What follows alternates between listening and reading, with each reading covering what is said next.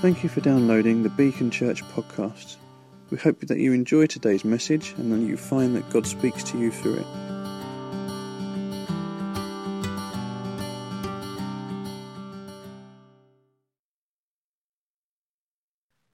It was great when Nick talked about communion and the engagement.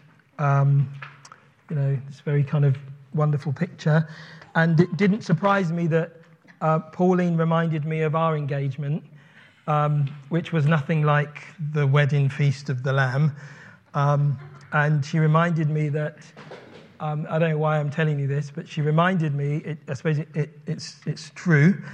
She reminded me that when we first went to get a ring for our engagement, we couldn't get the hire purchase agreement that was needed. We went up to Hatton Garden, and we realised after a little while that maybe this isn't the place for us to buy such a precious ring, and we could find it in Lewisham Shopping Centre. So that's where we ended up. And there were a couple of things that happened there, going to Lewisham Shopping Centre, that probably told Pauline what kind of marriage we were going to have. And we still went for it, my love, didn't we? And it's proved to be exactly true. Yeah. So, and I knew she would remind me. She regularly reminds me of the things that I did not do well. And so I didn't do that well. I didn't propose well. I'll just let you know that I didn't do those things well. Yeah. I would do them differently today, and I would encourage you to do them differently, and some of you have already done them very well. Okay, so even though I've not been good at those bits, I am going to be talking about, actually it's not just marriage. I'm talking about marriage, family, I think other things will come out of it, singleness, sex, relationships, but I'm not trying to break them all up. I'm just going to talk about them as we find them in the scriptures, and parenting as well. Our aim is to understand, broadly speaking, how these things work and interrelate, and how the local church plays its part, how they affect us who are Christian, the impact that they have on our lives and on society around us.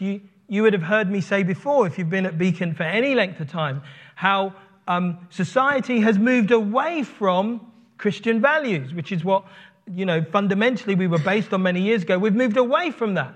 And so what that means is, when you do look at what Christian values are, they can sometimes look a bit odd in the world in which we live. They're harder sometimes even to accept. And I'm conscious as I approach these next few weeks that could be the case, that there might be some things I say that in terms of our culture, you just go, I'm just not sure if I agree with that, Owen, or that's difficult for me to accept. What I'm hoping, though, is that I will be clear and not confusing about the truth, and that you will feel the comfort of God, not condemned by what I say. So just so you know, my intention is not to condemn, my intention is not to judge, my intention is to bring and present the truth to us as best I can. And that's how we're going to kind of look at these weeks. Today is probably going to be a little bit different. I'm taking a kind of a thematic approach on how the account of marriage and stuff is threaded through the scriptures from Genesis to Revelation. I mean, Nick already spoke about the end. He talked about Revelation 21 when it talks about the bride and Jesus being our husband. He talked about that, but it doesn't start there. It actually starts in Genesis, and you see this story being threaded through the scriptures around marriage, and we're going to look at that today. What that means is that we're going to be referencing a number of texts. So I'm not trying to take one text and unpack it. I want you to get the full picture. And you might not go home and read all the texts. So I'm going to read them to you so that you get that full picture of the scriptures on this subject. And although fundamentally it looks at marriage, within that you will see that we cover sex, we cover singleness, we cover family, we cover things, yeah? Because actually they are all related. So I want you to bear with me. I don't want you to think to yourself, this doesn't apply to me, because it does. Yeah, it applies to you. Whether you be married or you're not married, this applies. And it also helps us in the 21st century to have a clear and healthy understanding of how relationships in God work. Otherwise, if we don't have a clear understanding, we just make things up. Yeah, we just work things out. Maybe with our friends or whatever we read on social media, whoever we follow. And some of that, I'm sure, is good, but let's be honest, some of that is nonsense. And so I don't want you just to be exposed to nonsense without at least understanding. Oh, I get the picture. I get the picture of what the Bible is trying to communicate, what God is trying to tell us through his word. And hopefully it will help us, almost contextualize ourselves in this big story.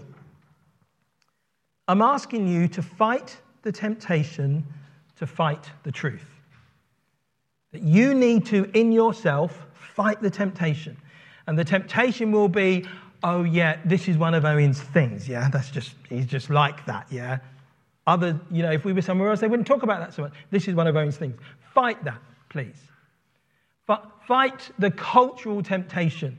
When you hear me say things that you go, oh, but I don't believe that, I don't agree with that. That's archaic, Owen. Fight it. Fight the temptation that I know will come to rationalize things, to personalize things. Fight it and allow God by his Holy Spirit to open your heart. And when he does that, he will change you. And we all need to be changed. Yeah, we all need to be changed. Just a couple of other thoughts, and then I'm going to pray, and we'll dive straight in to the scriptures. Fundamentally, what we are talking about is family. That's really what we're talking about. But it's worth noting that families are complex. They're important, but they are complex. We all need family, but sometimes we struggle to find family. And by family, I mean that place where I feel like I belong. That place where I've got people who know me, I know them, they've got my back, they're with me, they understand me, that we're journeying on life together. Family. Some of us, we've not had that as a strong experience. Or maybe we don't find family with mother and father, we find it with our friends. That's who we consider to be family. We use different words, and it's very, in the world today, to talk about family is a very acceptable thing. We talk about our fam, our bro, our sis, our uncle, our father. I mean, have you ever heard the phrase, I've had guys say this to me, that I'm a brother from another mother. I'm like, what do you mean by that? Yeah. Now, we know what they mean. What they're trying to say is like, we're together. We're close. Now, I must be honest, I've never used that phrase. Yeah. So, and if I haven't used it, don't be offended. It's not because I don't think you're family. I've just never used that phrase, brother from another mother. But people use it to describe these special relationships. And we understand family as broader than just blood. Yeah, it's not simply about my brother from the same mother. It's broader than that. We understand that. Because some of us, that family hasn't worked. Let's be honest, it hasn't worked. So we're trying to find family in other places. And you don't need to be a Christian for this to be real for you. Family is not, it's not only in the church that talk about family. When the church talks about family, and sometimes we can almost be a little bit mocking of it, everybody talks about family. Everybody wants family. Everybody wants that kind of connection. You don't have to be a Christian to find it. Then I remember a few years ago, I may have told this story, when Pauline was adopted when she was about 3 months old. And a number of years ago, we got in touch with her birth parents. And her mum was living here, her dad was in Australia. And there came a point where her dad, who came over here, because his mother had died. So Pauline's natural mother had died. And we were invited to go to the funeral. And The family were from the Old Kent Road, and we arrived at the funeral, and it felt like we had turned up at like a gangster gathering. They were all in long coats. I even think one of them, I'm not 100%, but I even think one of them had handcuffs on because he'd been let out of prison to come to the funeral. And we were standing with these guys. It felt like the Krays. That's what it felt like to us. But because we were there, and I was like, what am I doing in this room? Yeah, how did I get here? But because I was there, and because I was with Pauline, I was family. I was like, oh, I wonder what that quite means here. To be family with you guys. Hey, yeah. I mean, there was another occasion where when we first got in touch with Alan, Pauline's father, who was in Australia, he then, from Australia, sent his brothers to our house to talk to Pauline. And I remember coming home, and she said, oh, yeah, I've just had so-and-so and so-and-so here. So they literally turned up at the door, and they said, does your old man work for the Old Bailey? And she was like, yeah. And then he turned around and he said, it's here, mate, it's here. So in they came, these two guys. I wasn't there, thankfully, because I don't know what I would have done had two guys turned up at the house like that. But it was family. We were family. Or at least we were considered family. Today, though, we come as the family of God. God is our Father. We are his family, the church. And we understand family best because of how God has presented it to us. Our Father, God, had a son. And the son died for the church and drew them into this family relationships. And one of the bedrocks of the Christian family is marriage. Not to say everyone is married or everyone needs to be married, but it is a foundation stone, a building block upon which strong communities can be built. God is our Father, and he loves and accepts us just as we are. Okay, I'm just going to pray, and then we're going to look at the scriptures. Father, I want to give you thanks for just the way you've been with us this morning, the way you've spoken to us through our worship, and Father, the way you've opened our hearts. I pray we hear your voice today, in Jesus' name. Amen. As I said, I'm doing this kind of thematic timeline through the scriptures. And the first scripture that we're looking at is right at the beginning of the Bible. It's Genesis 2, verse 24 to 25, which talks about the two into one. Now, just so you know, I'm using a different translation of the Bible than I normally do. I'm using the New Living Translation. I just think it reads better on some of these things. Two into one. Then the Lord God made a woman from the rib, and he brought her to the man. At last, the man exclaimed, this one is bone from my bone and flesh from my flesh. She will be called woman because she was taken from man. This explains why a man leaves his father and mother and is joined to his wife, and the two are united into one.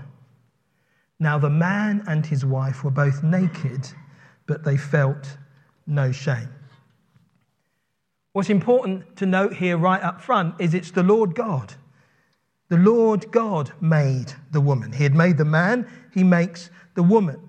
And then the man's response to that is at last. Now, you'll know the story before this is the man is naming all the animals, and they find out that there's no one suitable as a partner for him.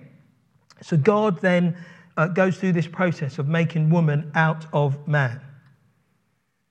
And then it says, and it almost seems a bit odd, but right at the beginning, chapter 2 of the Bible, not long after God had created man, he says, this explains why. A man leaves his father and mother and is joined to his wife, and the two are united into one. So at the very foundation of the scriptures is this idea of marriage, the two becoming one. And what we'll find as we go through the scripture is that gets built upon. That never gets turned away. They never decide that's not important anymore. You'll see right to the end that that picture gets built upon. A man leaves, and if you like, he cleaves. The two become one. It's fundamental in marriage. And in this particular passage, it's talking about that also in a physical way. It's a physical thing. The two become one, you'll see, when we look at it. And it says that they were naked, but they felt no shame. Now, God puts this institution, if you like, or this foundation of marriage into being before sin comes into the world. Because chapter 3, sin enters the world. And when sin enters the world, a couple of things happen. Lots of things happen, actually, but a couple of big things happen. First of all, when sin enters the world, the relationship between God and the man changes. It changes. And then not only that, the relationship between the man and the woman changes. When sin enters the world, when the consequences of sin. And you've got to understand sin not as judgment, sin is consequences. You know, if you said to me, if you were in the habit for some odd reason of driving up the M25 or up the M1 motorway the wrong way, somebody could say to you, if you keep doing that, you are likely to cause an accident in which somebody could die. That's a real possible consequence of that action, if you do it. If you kept jumping into your car and driving up the motorway in the wrong way, you're likely to have an accident and you're likely to kill someone. It's a consequence. It's not a judgment, it's a consequence. When Adam and Eve sinned, when they acted recklessly, when they took the fruit that God said don't take, they acted recklessly, they acted rebelliously. The consequence of sin was a change in all the relationships. It changed their relationship to God. It changed their relationship to one another. It even changed their relationship to the land. It changed everything. You must understand that sin is a consequence of action. And the original sin was a consequence of action. And what they were at that point were gatekeepers. And suddenly they'd let something in. Something had now come in. And that made the relationship between God and man confusing, difficult, and it made the relationship between man and woman confusing and difficult. It all happened at that moment when sin entered the world. It distorted relationship. Now it's interesting, God makes Adam. Adam's priority relationship was with God. His next relationship was with his wife. We'd still push that. Your priority relationship as a husband is with your wife. That's your priority relationship. Your priority relationship is with God. And then your second relationship is with your wife. It's not with your children. It's not with your work. If you be Christian, it's God first. If you're married, it's she second. That's how it was from the very beginning. That's the way God determined it to be. But it changed, Genesis 3. Now it's interesting, for the next few thousands of years, the interim between the first and the last books of the Old Testament, we have all sorts of pictures of marriage and relationships and stuff, but you must understand they are not all how God intended it. When you look at the patriarchal system, when you look at the man who had 2 wives, 3 wives, 5 wives, and all this kind of stuff, concubines and all that, God's not saying, and I want you to have 70 concubines. God's not saying that. You must understand that that's not how God intended it. In fact, the next moment where God really speaks what he thinks about it happens in the 2nd chapter of the last book of the Old Testament, Malachi chapter 2. God's final word on this issue. And he's speaking through Malachi to the people of God. He says to them, here is another thing you do. You cover the Lord's altar with tears, weeping and groaning, because he pays no attention to your offerings and he doesn't accept them with pleasure. You cry out, why doesn't the Lord accept my worship? I'll tell you why. Because the Lord witnessed the vows you and your wife made when you were young, but you have been unfaithful to her, though she remained your faithful partner, the wife of your marriage vows. Didn't the Lord make you one with your wife? In body and spirit, you are his. And what does he want? Godly children from your union. So guard your heart. Remain loyal to the wife of your youth. For I hate divorce, says the Lord, the God of Israel. To divorce your wife is to overwhelm her with cruelty, says the Lord of heaven's armies. So guard your heart. Do not be unfaithful to your wife. You have wearied the Lord with your words. How have you wearied him, you ask? You've wearied him by saying that all who do evil are good in the Lord's sight, and he is pleased with them. You have wearied him by asking, where is the God of justice? So you might read all sorts of things about marriage and relationships in the Old Testament, but when it comes to what he really thinks about it, you go to Malachi and he makes this connection between worship and marriage. How interesting. God makes a connection between your worship and your marriage. And the Israelites were maybe not bringing the right kind of worship. Why doesn't the Lord accept my worship? Why doesn't he do that? Yeah, so over here you're thinking, why isn't God accepting? Why isn't he hearing? Well, it's because he witnessed your marriage and you're not being faithful to it. That's how important it was for him. You see it. It's the first thing he says. Genesis 2, one of the first things that happen before sin even enters the world, God puts this in place. Male and female, marriage. The last thing he says in the Old Testament. Now, between then and now, there are a couple of things that have developed that weren't there in that first passage. First of all, it talks about marriage vows. I don't know when the vows came in. Genesis doesn't talk about vows, but somewhere between Genesis and Malachi, marriage vows before God are made for marriage. But the same thing applies. Didn't the Lord make you one with your wife? Yeah, right at the very beginning, it's the two became one. Right here, it reaffirms that. The Lord made you one with your wife. And in fact, here it goes a bit further. In body and spirit, you are his. So it's not just a fleshly union. Actually, there's a spiritual union between a husband and a wife, which is maybe why he doesn't accept worship if this isn't going right. And he says, remain loyal to the wife of your youth. And then in Malachi, and this troubles many people, it need not trouble us many, it says that the Lord hates divorce. Now, please understand, God does not hate people. God hates sin. Yeah? So whatever sin it is, God hates. It's specific here, he hates divorce. But if you've been divorced, don't sit there thinking God hates me. He doesn't hate you. You need to hear that. God doesn't hate you. He hates the act of divorce, and we can see why, because marriage is so important to him. He names it right at the beginning of time. He affirms it right at the end of the Old Testament.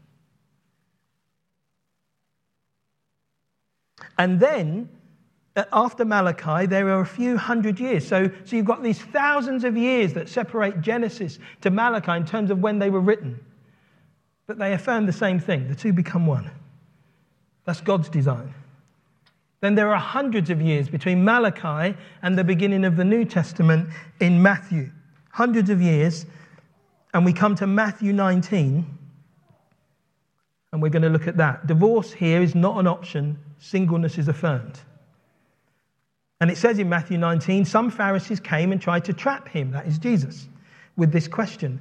Should a man be allowed to divorce his wife for just any reason? Jesus answers, haven't you read the scriptures? They record that from the beginning, God made them male and female. And he said, this explains why a man leaves his father and mother and is joined to his wife, and the two are united into one, since they are no longer two but one. Let no one split apart what God has joined together. They answered, why then did Moses say in the law that a man could give his wife a written notice of divorce and send her away? Jesus replied, Moses permitted divorce only as a concession to your hard hearts. It was not what God had originally intended. And I tell you this, whoever divorces his wife and marries someone else commits adultery, unless his wife has been unfaithful. Jesus' disciples then said to him, if this is the case, it's better not to marry. Not everyone can accept this statement, Jesus said, only those whom God helps. Some are born as eunuchs.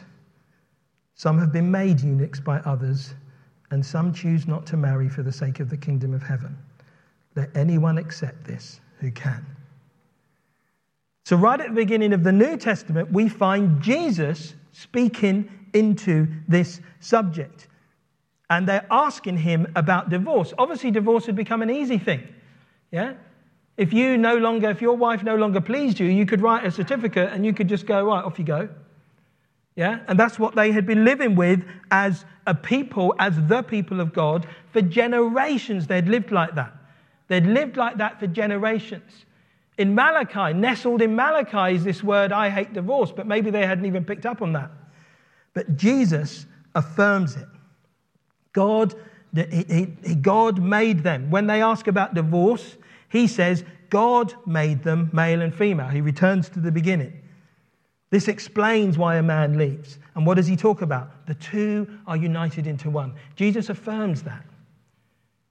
Yeah, that's a critical part of marriage, leaving and cleaving, the two becoming one.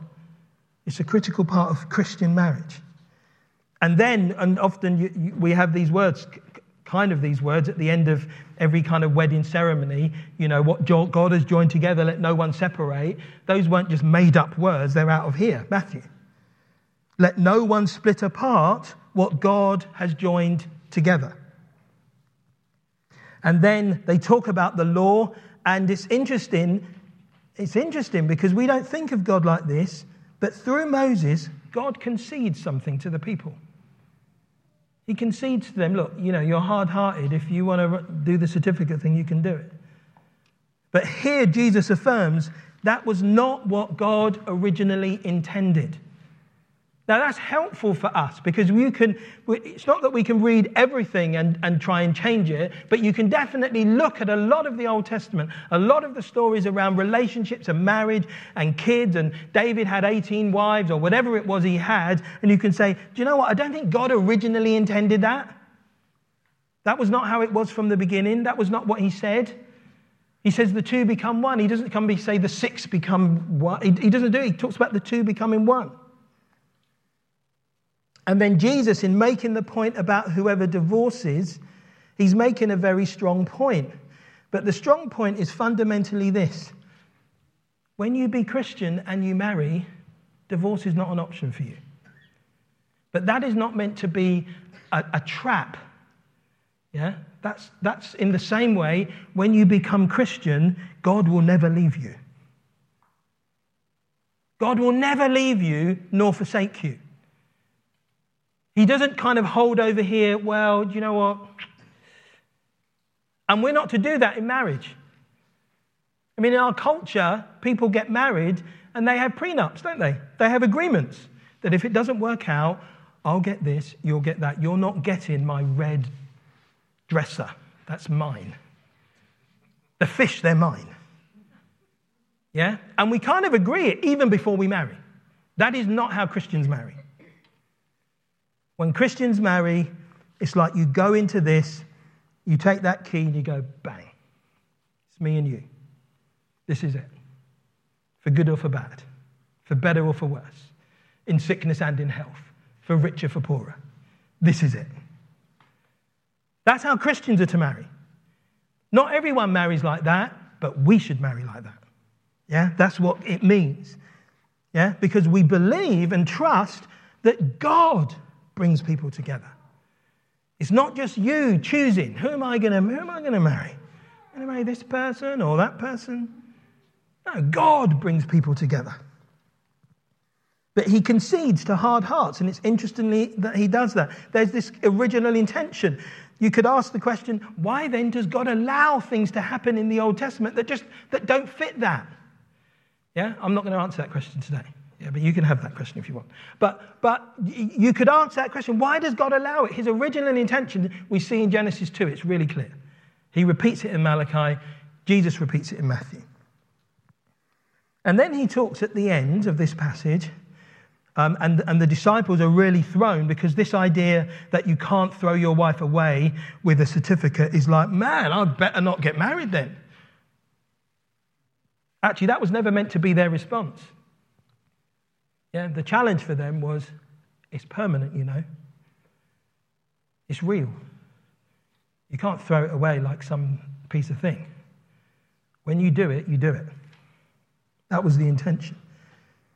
But then he says, not everyone can accept this statement. Yeah, only those whom God helps. And then he uses these three things. Some are born as eunuchs. Now, you need to know a eunuch is a government official, but also, essentially, it's a male who has had his bits chopped off so he can no longer have sexual relations. Yeah? That's what it was. So a eunuch doesn't marry. Yeah, we don't have eunuchs today, or at least not knowingly. Yeah, I don't know any eunuchs. Yeah, but we do have people who probably, even from birth, know they're not going to marry. Although as they grow up, they think, oh, actually, that's probably not my thing. Yeah. So for some people, it's a sovereign thing that they remain unmarried. It's interesting here, though. It says some are born as eunuchs, i.e. there's a sovereignty in the fact that they won't marry.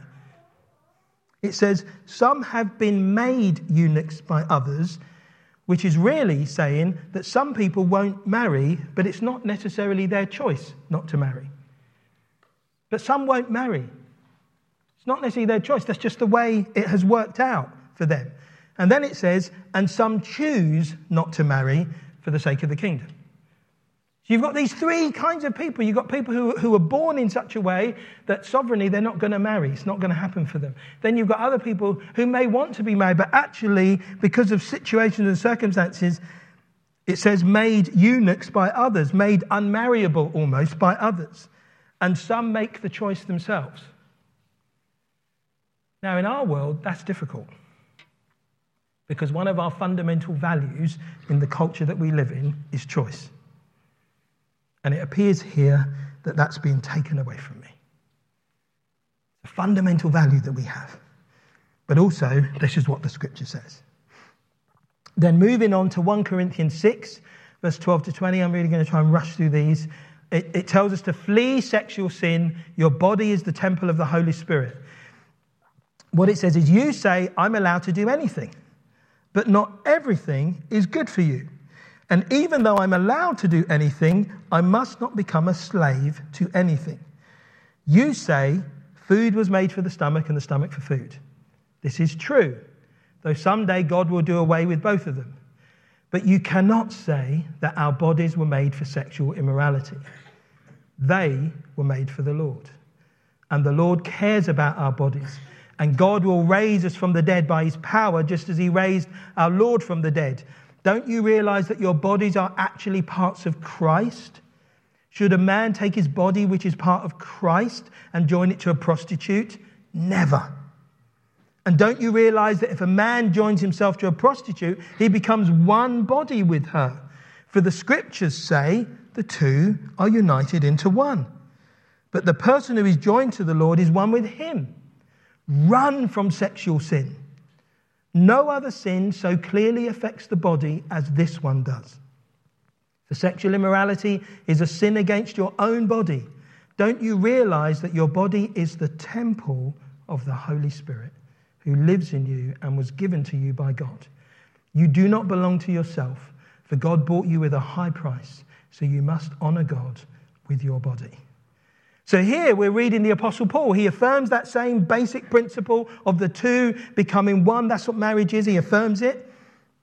But he also says, he also then says a number of other things. Yeah, this idea that I'm allowed to do anything, but not everything is good for you. We live in a world where people do what they like. Yeah, people will do what they like. But here he's saying, yeah, you can do what you like, but not everything you do is good.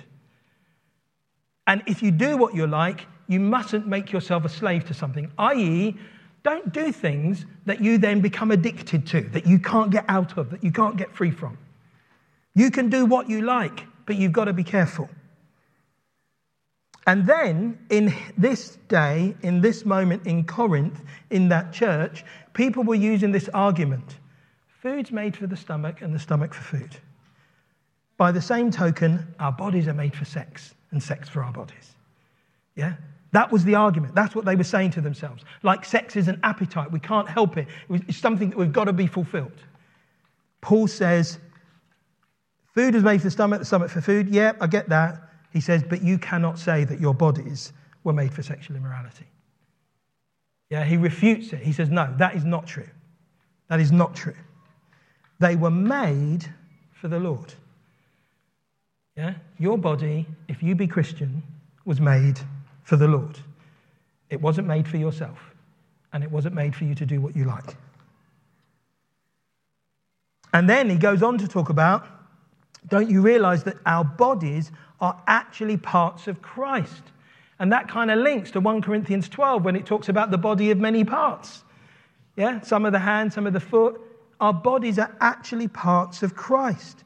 And when he talks about should a man take his body, which is a part of Christ, and join it to a prostitute, he's giving you an extreme example. He's not saying that sexual immorality is only if you have sex with a prostitute. Yeah, it's almost like that's the extreme example. You should never do that. And then he repeats that mantra, the two are united into one. The person who is joined to the Lord is joined with him in spirit. Run, flee from sexual sin. And then we have this uniqueness of sexual sin. No other sin so clearly affects the body as this one does. There is something about sexual sin that it has an impact on your body in a way that no other sin has. That's what this is telling us. And you'll know that, sexually transmitted diseases. They're things that happen. The sexual immorality is a sin against your own body. Have you not realized, Christian, that your body is the temple of the Holy Spirit? We often talk about the church being the temple. We often talk about being a community where God dwells by his Spirit. And what this is telling us is actually the Holy Spirit dwells not just in us as a community, but as in me and an individual. When you come to church, when God speaks to you, when you lift your hands, when you feel his presence, when you then go and commit sexual immorality, you're taking that which is a temple, which the Holy Spirit dwells in, and you're connecting it to sin. That's what it's telling us. But the answer to that, it's not like a rule. Yeah, it's not a law. What does he say?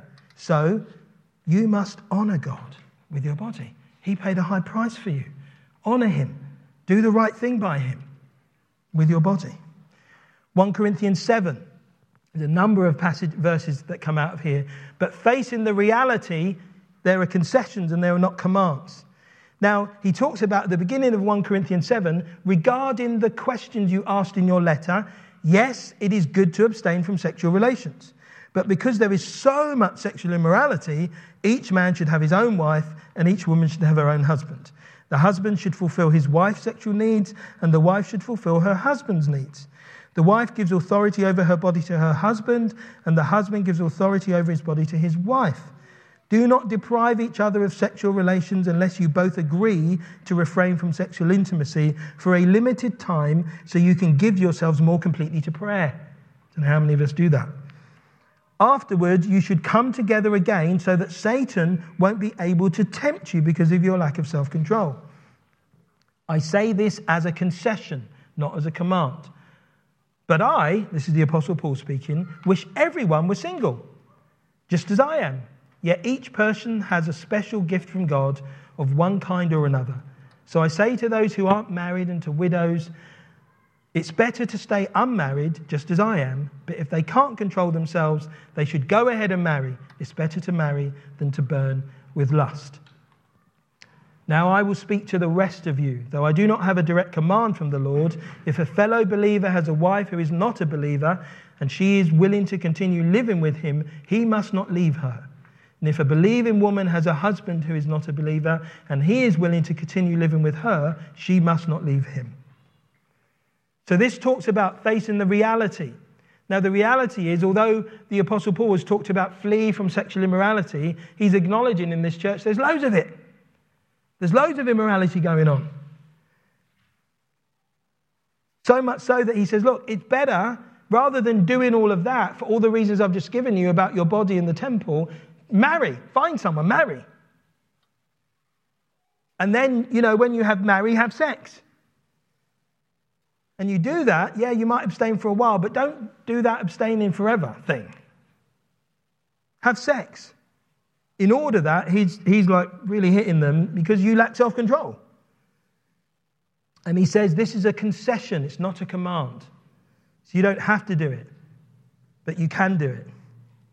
He goes on, I wish everyone was single. Now again, just as I am, let's not misunderstand that verse, that passage. He's not saying that it's better to be single than to be married. I mean, he makes these points about singleness. He's not saying it's better to be single than be married, but it's certainly not worse to be single than to be married. So we have to understand that. We have to get that balance right of how we treat people, whether they be married or single. And then he talks about unbelievers who are married. You're a believer and you're married to an unbeliever. If your partner's willing to live with you, you stay with them. You don't leave them. And there are reasons for that, which I don't have time to go into. But later in the same chapter, 1 Corinthians 7, he talks about remaining as you are, and it's not a sin to marry. Each of you should continue to live in whatever situation the Lord has placed you, and remain as you were when God first called you. He says, this is my rule for all the churches. For instance, a man who was circumcised before he became a believer should not try to reverse it. And the man who was uncircumcised when he became a believer should not be circumcised now, for it makes no difference whether or not a man has been circumcised. The important thing is to keep God's commandments. Yes, each of you should remain as you were when God called you. Are you a slave? This is a bit controversial for us. Are you a slave? Don't let that worry you. But if you get a chance to be free, take it. And remember, if you were a slave when the Lord called you, you're now free in the Lord. And if you were free when the Lord called you, you are now a slave of Christ. Now, regarding your question about the young women who are not yet married, I do not have a command from the Lord for them, but the Lord in his mercy has given me wisdom that can be trusted, and I will share it with you. If you have a wife, do not seek to end the marriage. If you do not have a wife, do not seek to get married. But if you do get married, it is not a sin. And if a young woman gets married, it is not a sin. However, those who get married at this time will have troubles. Don't we know that? And I'm trying to spare you those problems. I want you to be free from the concerns of this life. An unmarried man can spend his time doing the Lord's work and thinking how to please him. But a married man has to think about his earthly responsibilities and how to please his wife. His interests are divided. In the same way, a woman who is no longer married or has never been married can be devoted to the Lord and holy in body and spirit. But a married woman has to think about her earthly responsibilities and how to please her husband.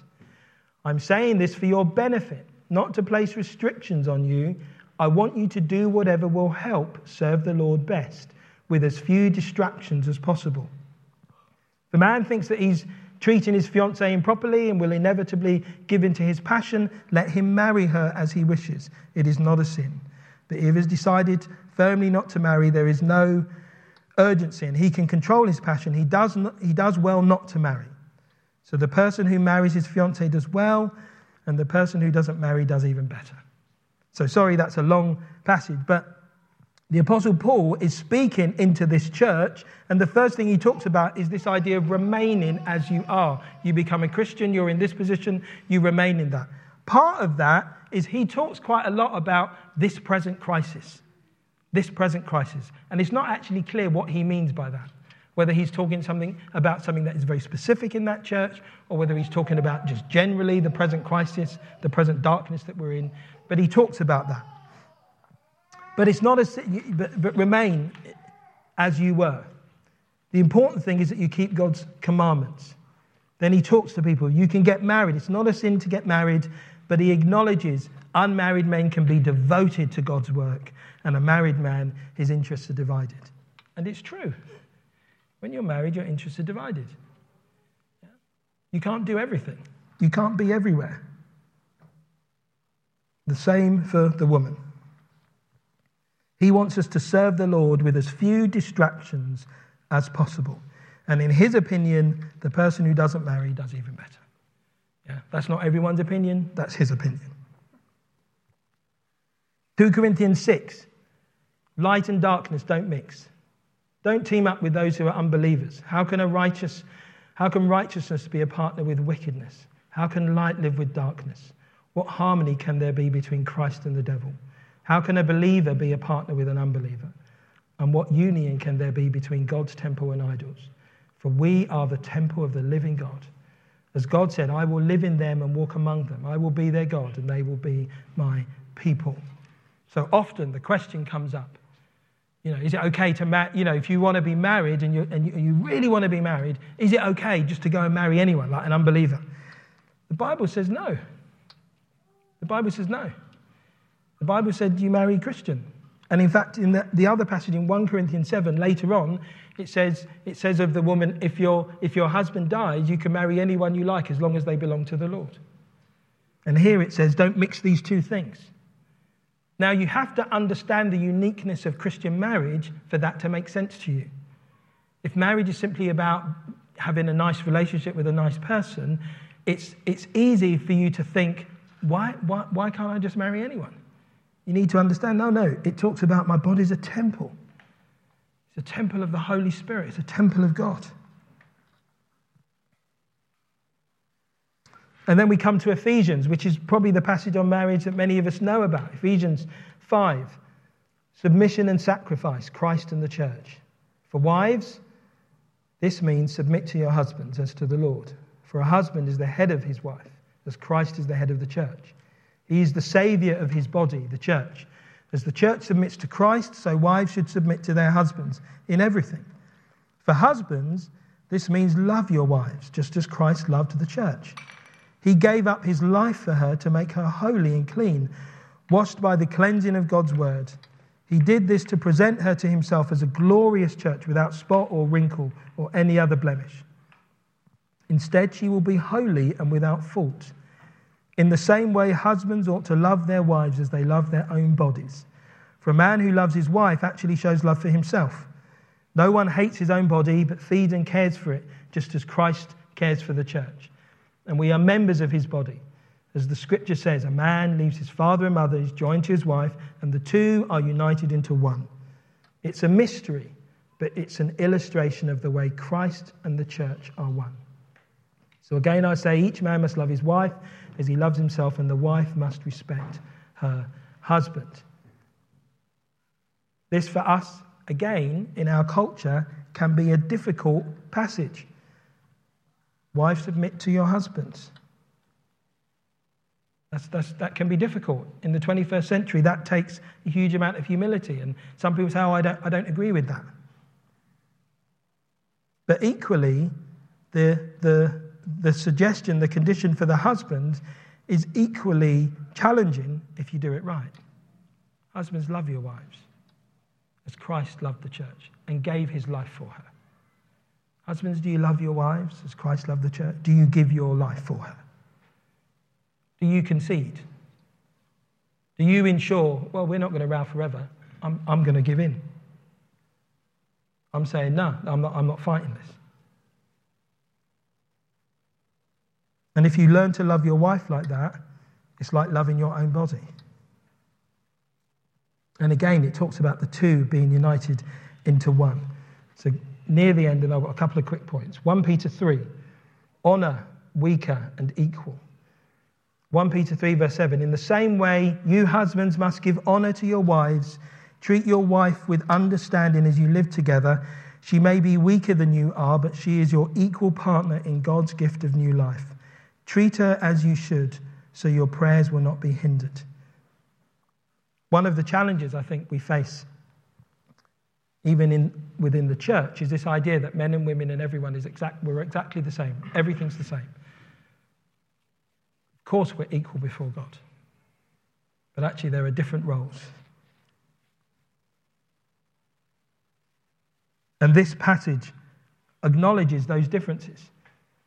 It speaks to the husband, honor your wives, understand them. They might be weaker. This might be talking physically. They're weaker. They're not always physically weaker. But they're your equal partner in God's gift of new life. But then this passage kind of makes reference back to the passage in Malachi. Treat her as you should, so your prayers will not be hindered. In Malachi, it talks about, why is God not accepting my worship? Well, it's something to do with this. Why is God not hearing my prayers? It's something to do with this. And then the final passage in Revelation, just 21 verse 2, where we talked about, and Nick mentioned it, the heavenly bride, the church, coming down. So this was referencing Ephesians chapter 5, where we talk about this great mystery. I saw the holy city, the new Jerusalem, coming down from God out of heaven, like a bride beautifully dressed for her husband. This picture that at the end of time, the church comes down. It's a bride. That's the picture. That's the imagery. That Jesus is the husband. The church is his bride. That there's going to be this marriage made in heaven. It began in Genesis. It ends in Revelation. But it's a challenge in the 21st century because our culture is changing. And it means the Christian life looks even more radical and sacrificial than it used to. One of the challenges we have is the challenge of human rights. The right to marry. The right to have sex. The right to divorce if I'm not happy. The right. Now, I understand we live in a world of human rights, but actually, as Christians, that is not the thing that governs us. We're governed by a different set of values. We're not governed by rights, we're governed by devotion. We're governed by God's truth. And though there are moments where God speaks about rights, let's not confuse those moments with moments where he sets out his way very clearly. The two become one. It's permanent. It's for real. We're also challenged because we live in a culture that says, I can do whatever I want to do. No one tells me what to do. And the Bible kind of acknowledges that. Yeah, you can do whatever you want to do, but not everything you do will be good for you. And if you start doing things that you become addicted to, that's a problem. But it's a fundamental value in our society. The reality of life that we often miss is God makes concessions. And he doesn't make concessions because he changes his mind or anything, but he makes concessions because he's gracious. When Adam and Eve sinned in chapter 3 of Genesis, when they sinned, when they rebelled, when they made it clear they didn't want to go God's way, what's the first thing he does? He tells them the consequences of their sin. What does he then do? It says he made garments of clothes for them. He showed kindness to them. He was gracious to them. That's the first thing he does. He tells them the consequences, and then he makes garments for them. There's a reality, and God understands that reality of life. And we all come in, not in a perfect world, we come in broken. We come in living with the consequences of sin. Our own sin, yes. Other people's sin, yes. But also that original sin. We come in with that. And then we must understand the uniqueness of what it means to be Christian and single in the 21st century. We must understand that. For Christian singles, celibacy is the value. If you be Christian and you want to be uniquely Christian as a single person, celibacy is the value. Celibacy, not having sex, not engaging in sex outside of marriage. That's radical today. The young people, that is a radical thought. For some young people, that's not even a thought. But for Christian young people, that must be a thought. If you want to live Christian, if you want to honor God, you stick to his ways. Radical. Also for the Christian single, there's this idea of undivided devotion. Undivided devotion. It's not like, oh, now I'm not married, I can kind of do exactly what I like. No, it's now I'm not married, I can do what he likes me to do. What does he want me to do? The uniqueness of being Christian and being single. The uniqueness of being Christian and being married is in those words in Ephesians 5. It's about submission and it's about sacrifice. That is not normal.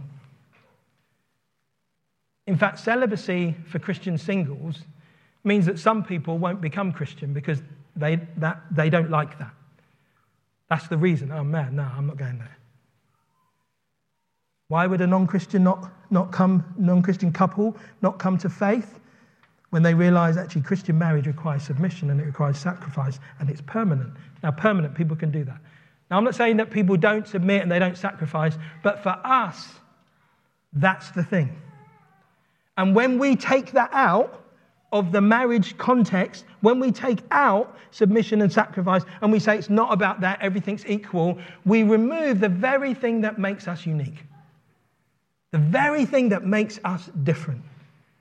The two become one. Yeah? It never breaks. Marriage is a picture of the gospel, which is why we end in Revelation. You see, what we must understand today is the Christian life is not lived by rules and regulations. You must get that. It's lived by honor and devotion. That's the thing that drives it. I do things because I want to honor him.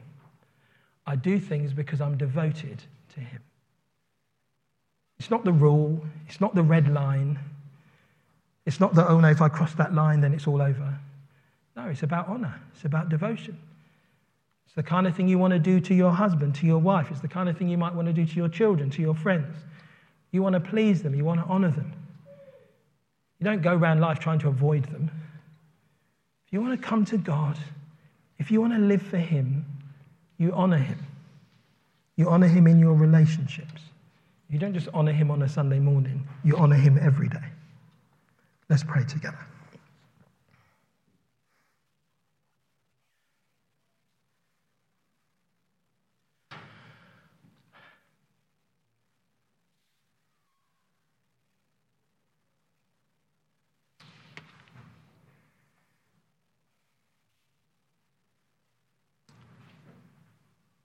I mean, I've thrown a lot at you. Sorry. But I feel like we need to get the picture. We've kind of got to get it. We've got to understand it.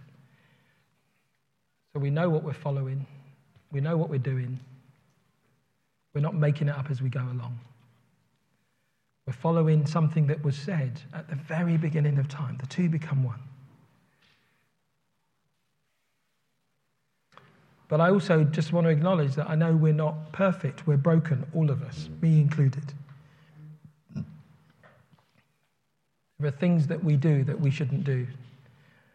There are things that we say that we shouldn't say. There are things that we think that we know we shouldn't think. We're all there. That's not revelation, that's just reality.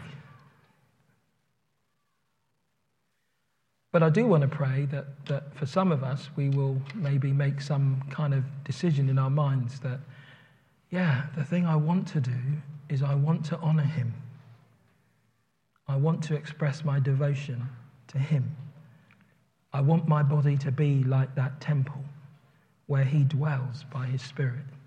I want him to receive my worship. I want him to hear my prayers. And I'm just going to ask if that's you. I'm not asking about all the stuff. I don't know about all the stuff. But if you want to honor him, if you want to be devoted to him, I want you to stand where you are, and I'm going to pray.